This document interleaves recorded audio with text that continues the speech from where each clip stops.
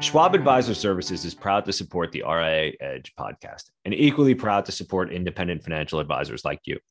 In a challenging year, how did 68% of firms surveyed in Schwab's RIA benchmarking study meet or exceed their new client goals? By following key success factors such as leveraging new technology, adapting strategies to win new business and stay connected with their clients, while also attracting and developing the right talent.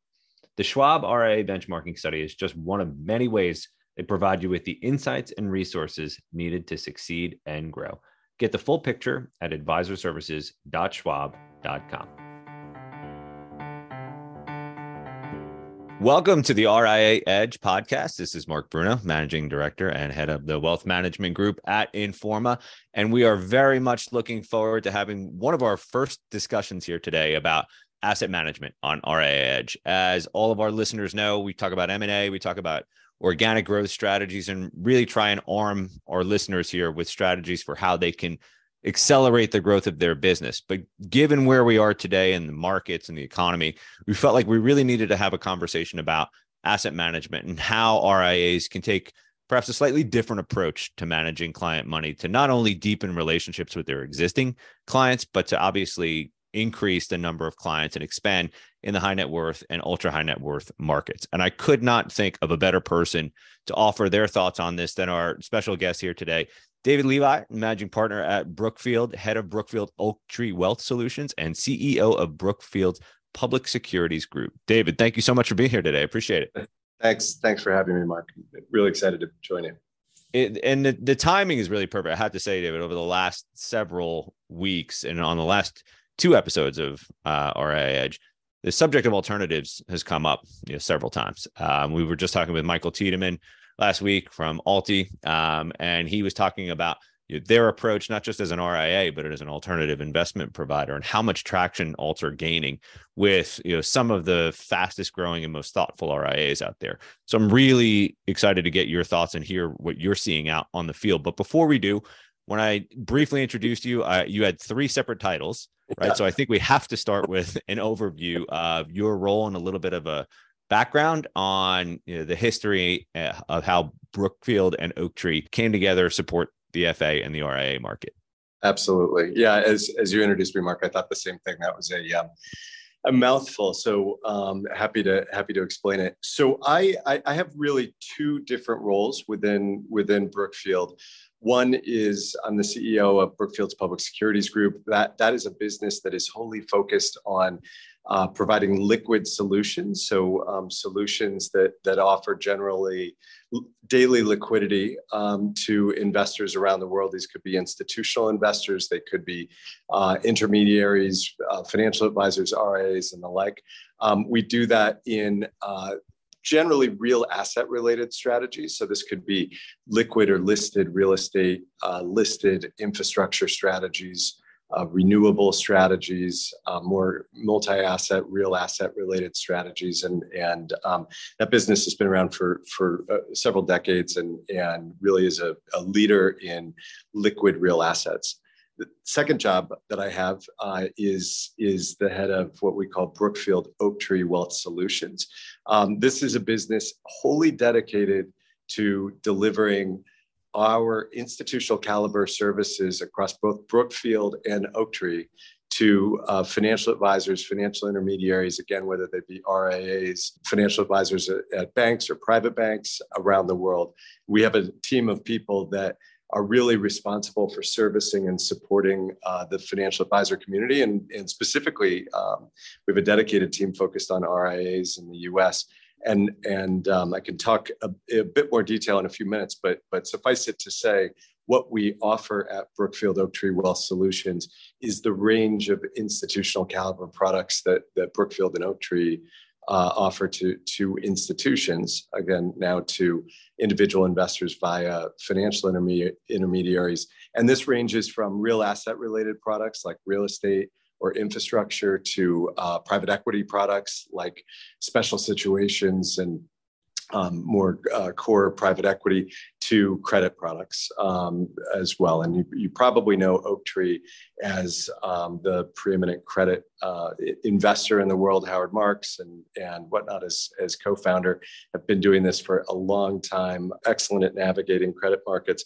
Brookfield is the leader in real asset investing. We've been doing that for well over 100 years. And in 2019, Brookfield bought a majority of Oaktree Capital, left the business independent. And from an investment perspective, Oaktree runs exactly as it did previously. The wealth business is really one of the only places, in fact, the only place where we combine our efforts and have one business dedicated to what we do across both Brookfield and Oaktree.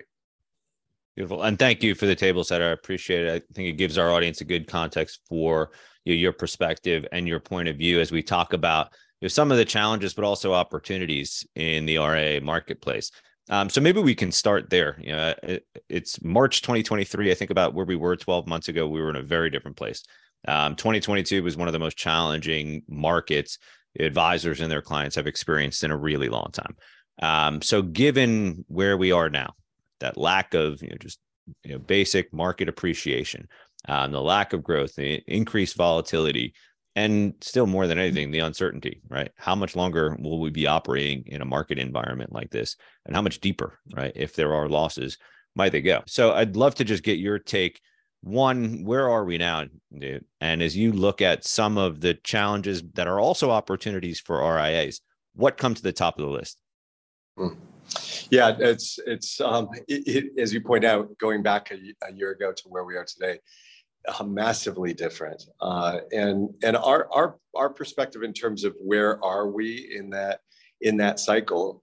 Look, I think our perspective is we still have some room to run, so to speak, in terms of volatility, in terms of uncertainty. Are we toward the end of the rate cycle that we're in right now? Maybe, but uncertainty will certainly prevail for a long time. And so what does that mean as an RIA? What does that mean for what you could do with your clients and your clients' portfolios to protect them with this uncertainty? And how do you keep people invested, which presumably is a challenge in these times?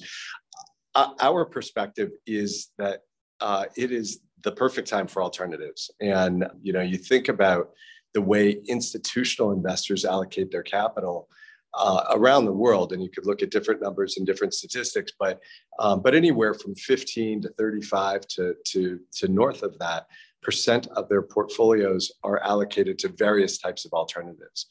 If you look at individual investors, and again, it depends on the study and it depends on the locale and whatnot, that number is closer to 3%. So most of the partners that we work with, whether they be RIAs, banks, private banks, wealth managers, et cetera, are focused on increasing their clients' allocation to alternatives. And the reason is relatively simple. It's good for clients. And the type of alternative has to be right, has to fit in the portfolio the right way. The education around liquidity is incredibly important. But what do alternatives do? They act as a diversifier. They provide lower volatility than broad markets, and they tend to provide, depending on the type of alternative we're talking about, a stable stream of income. And so in a market like this, and I could get into more details about all the benefits, and again, it really depends on the type, but in a market like this where you have volatility, you have kind of correlation of one between credit markets and equity markets, as we saw last year. What do you want? You want a diversifier, and you want something that's going to be a quote unquote alternative to more traditional equity or credit portfolios. And that's where we come in. From our perspective, right now in this kind of macro backdrop, as an RIA, as somebody that's advising clients, adding diversifiers into their portfolios is an obvious good step. Doing it in a way that meets the client's objectives in terms of liquidity requirements, cash flow, immediate cash flow needs, and the like is important, which is part of the reason education is so important as well. Yeah, and I do want to touch on that because I think there are so many interesting dynamics. I mean, obviously, alternatives have been around for a while, more so in the institutional space than in the individual space, as you noted. But given the market that we're in right now, you mentioned diversification is obviously a primary driver, but there's so much more, right, than just diversifying. You talked about liquidity and so on and so forth. When you're having conversations with advisors right now, and they're interested in learning more about your real estate offerings or your infrastructure or credit offerings, what specific problems are you finding that they're trying to solve for on behalf of their clients right now? Mm-hmm. A few things. One, especially with all of the press and the reality, of course, of an inflationary environment. One thing that clients are very focused on is how do I protect my assets from inflation, and alternatives. Certain types of alternatives, and I'll keep saying that because we, as an industry, tend to paint this asset class with one monolithic brush. Alternatives are lots of different things. They're hedge funds, they're private equity, they're private real estate, they're private infrastructure, et cetera. But taking that aside for a second, what they need, one is to defend or protect my assets from inflation, and there are certain types of alternatives like private infrastructure, which do that, and that's true in both private direct assets, but it's also true in listed infrastructure securities, and the reason for that is most of the contracts between the infrastructure company and the users of that infrastructure have inflation escalators built in. So as inflation goes up, the cash flows go up. That's a good thing from an investment perspective. So that is one specific benefit. The other is, how do I stay in the market but minimize my volatility? And I don't want to go to cash necessarily. I want to stay invested for the long run. I'm a long-term investor, but I really can't tolerate this liquidity, and it feels like there's nowhere to hide in public markets. It used to be that you could simply go to credit and have a much smoother ride. But obviously, given what happened in 22, that what investors learned is that's not always an option. And adding certain alternatives, again, the right kind of alternatives to a portfolio, can absolutely smooth that ride or help to smooth the ride. And maybe the third is managing or matching the liquidity need with the type of alternative that you invest in. So if an investor has significant reserves and doesn't need liquidity in any near-term period, there is, of course, the concept of the illiquidity premium. So if I lock up my capital for longer, conceptually, the return should be higher. Mm-hmm. And understanding that trade-off is really important. Whereas the other way, you can invest in alternatives in liquid markets, say liquid or listed infrastructure securities. These are infrastructure mutual fund, as an example. You're getting many of the characteristics that I described. You're getting inflation protection, you're getting lower volatility, you're getting downside protection, you're getting it in a vehicle that offers daily liquidity, but you're not probably getting that illiquidity premium. And so understanding that trade-off is really important for the advisor to have that conversation with their client. Yeah, it's, to me, really interesting to see in some research that we've done wealth management through Wealth Management IQ, and research that I've done over the last 5 to 10 years, that the advisors who are not just more educated about alternatives, but also have more access, if you will, or more aware of the tools that they can access, are actually growing faster, right, than the advisors who are more traditional. Let's call it that. I'm curious, and I don't know if you've noticed this at all, even just anecdotally, but as you look at the advisors and the RIA firms that are more well-versed, right, more conversant in the world of alternatives, are you noticing any difference in their success rate or their growth rates? Yeah. It's an interesting point, and indeed, we absolutely do, and I think it's probably for a few reasons. Long only traditional equities, traditional bonds are to some degree, and maybe I'm overstating this, but to some degree have become commoditized over time. The provider you choose, the sub asset class, the betas are all very close. The alpha that's generated from one manager over another is not that meaningful. We talk in the 100 basis points, 50 basis points of differential between two managers in the same asset class, and that's a meaningful difference over time. But that means that the advisor is the value that the advisor is adding, if that's all they're doing, so to speak, is a bit different than if they're thinking about alternatives and all of the kind of knobs and dials that an advisor has to use. I talked a bit about liquidity. I talked about the different kinds of manager, different kinds of strategies in the alternative space. But if you also were to study the alpha differential, if you will, the difference in return from the top quartile managers to lesser quartile managers, you would see a tremendous amount of differentiation.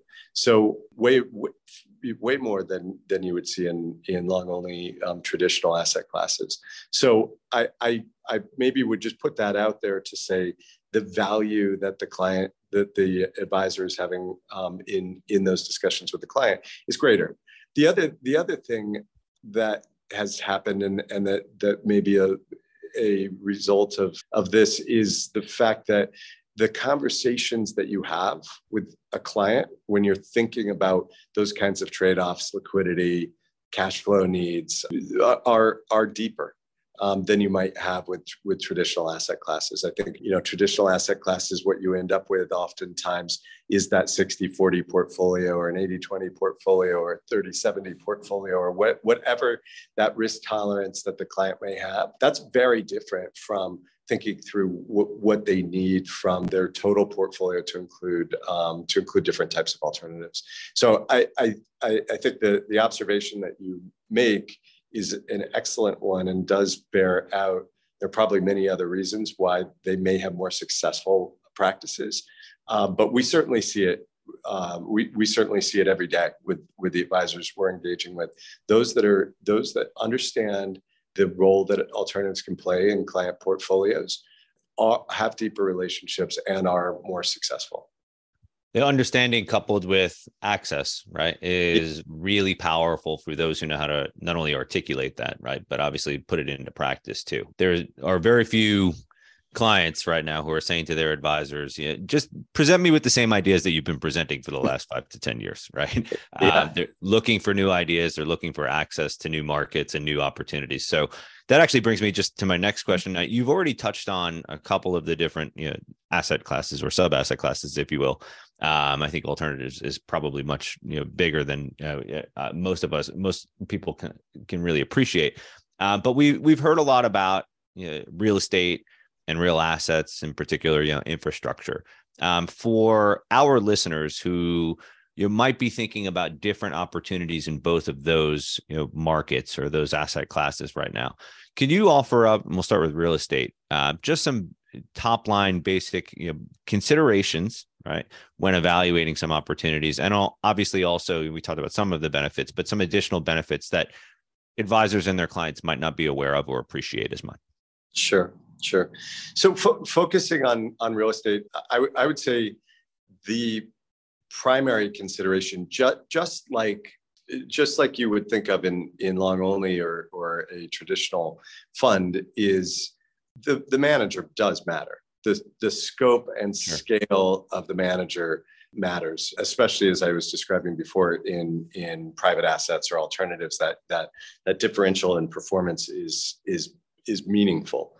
So that's one thing to consider. The other thing to consider is the role that this investment would play in a client portfolio. There are lots of different types of real estate strategies out there. There's everything that ranges from opportunistic real estate. So this would be higher returning real estate, generally in the form of a longer locked up strategy. In other words, a less liquid strategy that might have features like capital calls, where the managers actually the client's committing to the fund, and then the manager's coming back to them on a periodic basis, calling capital as they need that commitment where they find opportunities.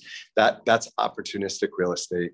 There's core plus real estate, which is little bit lower returning, little bit less risk. There might be less development risk embedded in it. There's core real estate, which will be very income oriented, very stabilized, which would generally have a level of liquidity, maybe monthly, maybe quarterly, depending on the product. And then, of course, there's public real estate, which you're investing in the same exact assets. They just happen to be traded in the stock market or conceptually the credit markets.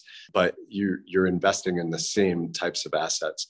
Different liquidity profile for each and a different return expectation for each. So the consideration that the investor should be thinking about is the advisor or the investor should be thinking about is what is the specific role that this is going to play in my portfolio or my client's portfolio, and how do I need what's my need for liquidity.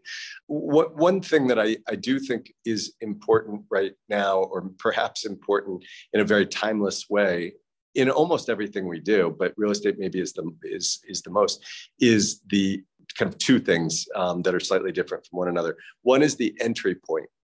So when is that capital being, quote unquote, put in the ground? Is it being put in the ground at a point of high valuations or low valuations? I think most of your listeners would probably know that real estate is a highly cyclical investment. And what that means is those cycles often are different in different markets, different sectors, different geographies, but what is the entry point? So now, sitting here in March of 23 is a very, very, very different entry point than sitting in 21 in March, as an example. And so investing with a real estate manager that is putting money to work at the appropriate time in the appropriate jurisdiction. As an example, most things we do at Brookfield in the real estate market are global. And that gives us the flexibility to deploy capital in certain markets at different times, depending on where we are in that cyclicality, because generally those supply-demand trends move at different paces. So that's definitely one important consideration. And the other is, in our mind, the manager's ability to own and operate the asset. And what I mean by that is, it's one thing to buy an asset and hope it's worth more in the future and then sell that asset. It's another thing to buy an asset, put your own people in that asset, utilize your own knowledge of the real estate market, of running different types of real estate, of owning and operating, as we like to say at Brookfield, those assets. That is a significant differentiator, because you have control of the value that you're creating, as opposed to creating value just with the passage of time. Yeah, I appreciate that, because I think most financial advisors understand to some extent real estate and how to get their clients some exposure to real estate on some level. But I don't know that everyone is as aware of the depth and the breadth of the options that you just described. And I can say, we also publish Wealth Management Real Estate, which has been integrated into wealthmanagement.com. And some of the stories that we're writing about the real estate markets right now are registering as the most popular stories on our site on wealthmanagement.com. So there's a huge appetite right now for information about real estate. So thank you, David, just for kind of giving us the state of the state and walking us through some of the various different options that are available. I also do want to just touch on real assets and infrastructure more specifically in a little bit of detail as well. This is an area where I think there are a tremendous amount of opportunities, but I don't think that the typical financial advisor is as sort of well-versed as in infrastructure as they might be in the more traditional real estate world. So if you're thinking about practical applications, problems that infrastructure can solve for clients, what are some basic considerations that you think the typical financial advisor should be aware of? Yeah.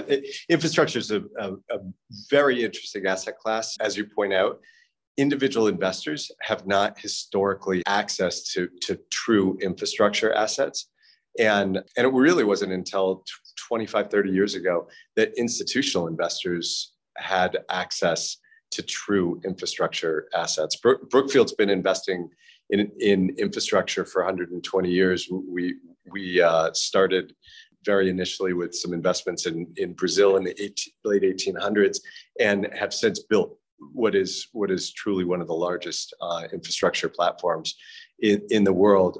And one of the reasons that I think infrastructure is an asset class that makes sense for individual investors is some of the things that I mentioned before. So infrastructure in general, and it depends on which sector you're talking about and whatnot, but think of infrastructure as the backbone of the economy.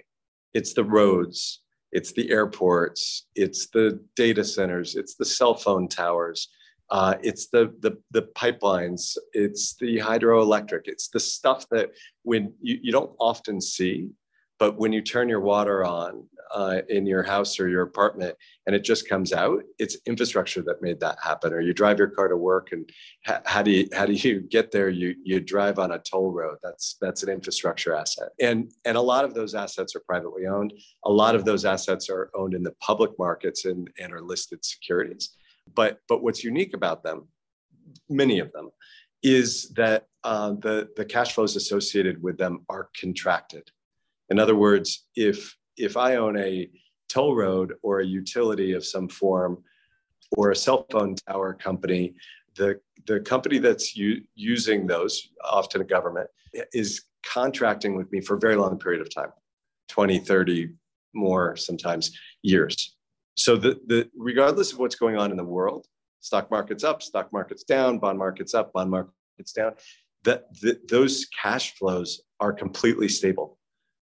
And I alluded to this before, but in most cases, there are also inflation escalators embedded in them. So not only are the cash flows stable, but when the inflation is going up, the cash flows are increasing.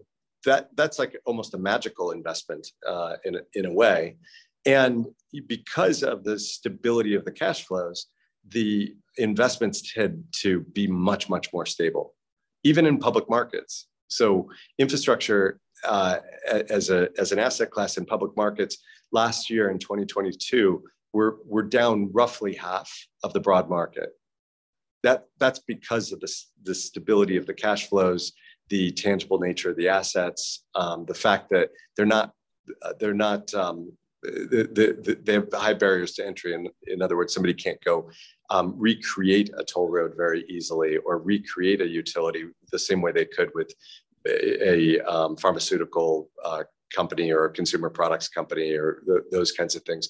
Makes them much, much more stable. So stable cash flows, contracted, inflation linkage, and downside protection are the characteristics of infrastructure. So maybe I'll pause there, and I'm happy to talk about access as well, because it is a challenging asset class to get access to. I think what you just described sums up a different angle on what the listeners are probably getting bored of me saying on almost every episode now, is that while it is a bear market, I really do believe it is a bull market for financial advice. Not only is there a greater need for professional financial advice than ever before for a number of reasons, but there are also more that financial advisors have, right, than investors have ever really had before as well. So I appreciate you walking through the considerations for infrastructure, because it's exactly the kind of thing that an advisor should be looking at and evaluating, pros and cons, obviously, on behalf of their clients. And I do want to end, I know you want to touch on access as well, so maybe you can address that in the closing remarks here. But for me, one of the challenges with alternatives is it's constantly evolving. And when you look at institutions, they have investment departments, depending on the size of the institutional investor, that could be 10, 20, 50, 100 people. And RIA may be a lot smaller than that. So if you could give our listeners some guidance, some advice, what are some recommendations that you have for making sure that you're not only staying educated and aware of what's available, but that you have some understanding around the timing and the practical application of it? Yeah. It's an interesting dilemma, because as you point out, there are more options than ever. But with that increases complexity and increases the challenge of as you say, staying educated. One interesting approach, and it's something that we have utilized with certain institutional investors who don't have the staff that you described. They might have a smaller staff, or their staff might be focused on other markets. And we use this approach with certain RIAs as well. Utilize a multi-asset portfolio, so that you don't have to pick, is it core plus, is it value add, is it core, is it real estate, is it infrastructure, what's expensive now, what's cheap now, and utilize a multi-asset approach that does it all for you. You think about a balanced mutual fund. That is what a balanced mutual fund does, of course, is the portfolio managers making a lot of decisions on your behalf. And that can be a great core investment. And then you can invest from a satellite perspective around that, as people do with balanced mutual funds or the like. Find somebody who has that kind of multi-asset strategy.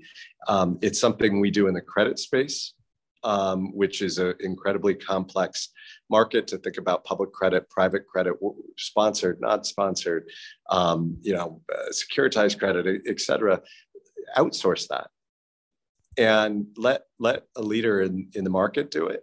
It's something we do in the real asset space across real estate and infrastructure.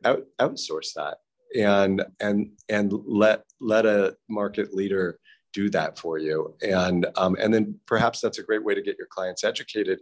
It's a great way for them to understand the beginnings of private markets. And then you can do more narrow or satellite investments along the side, as I described. In terms of staying educated, it's hard. I'll maybe make a plug for the podcast here. These kinds of things are great ways to stay informed.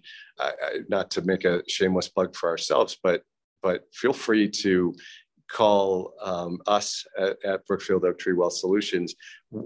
This is something we're really passionate about, to increase the use of alternatives, as I described at the beginning, from 3% to something more than that, which we think is important for client outcomes. The best way to do that is we, as the asset management industry, not just we as a firm, but we as an industry, owe it to our clients and owe it to our partners as financial advisors to help educate.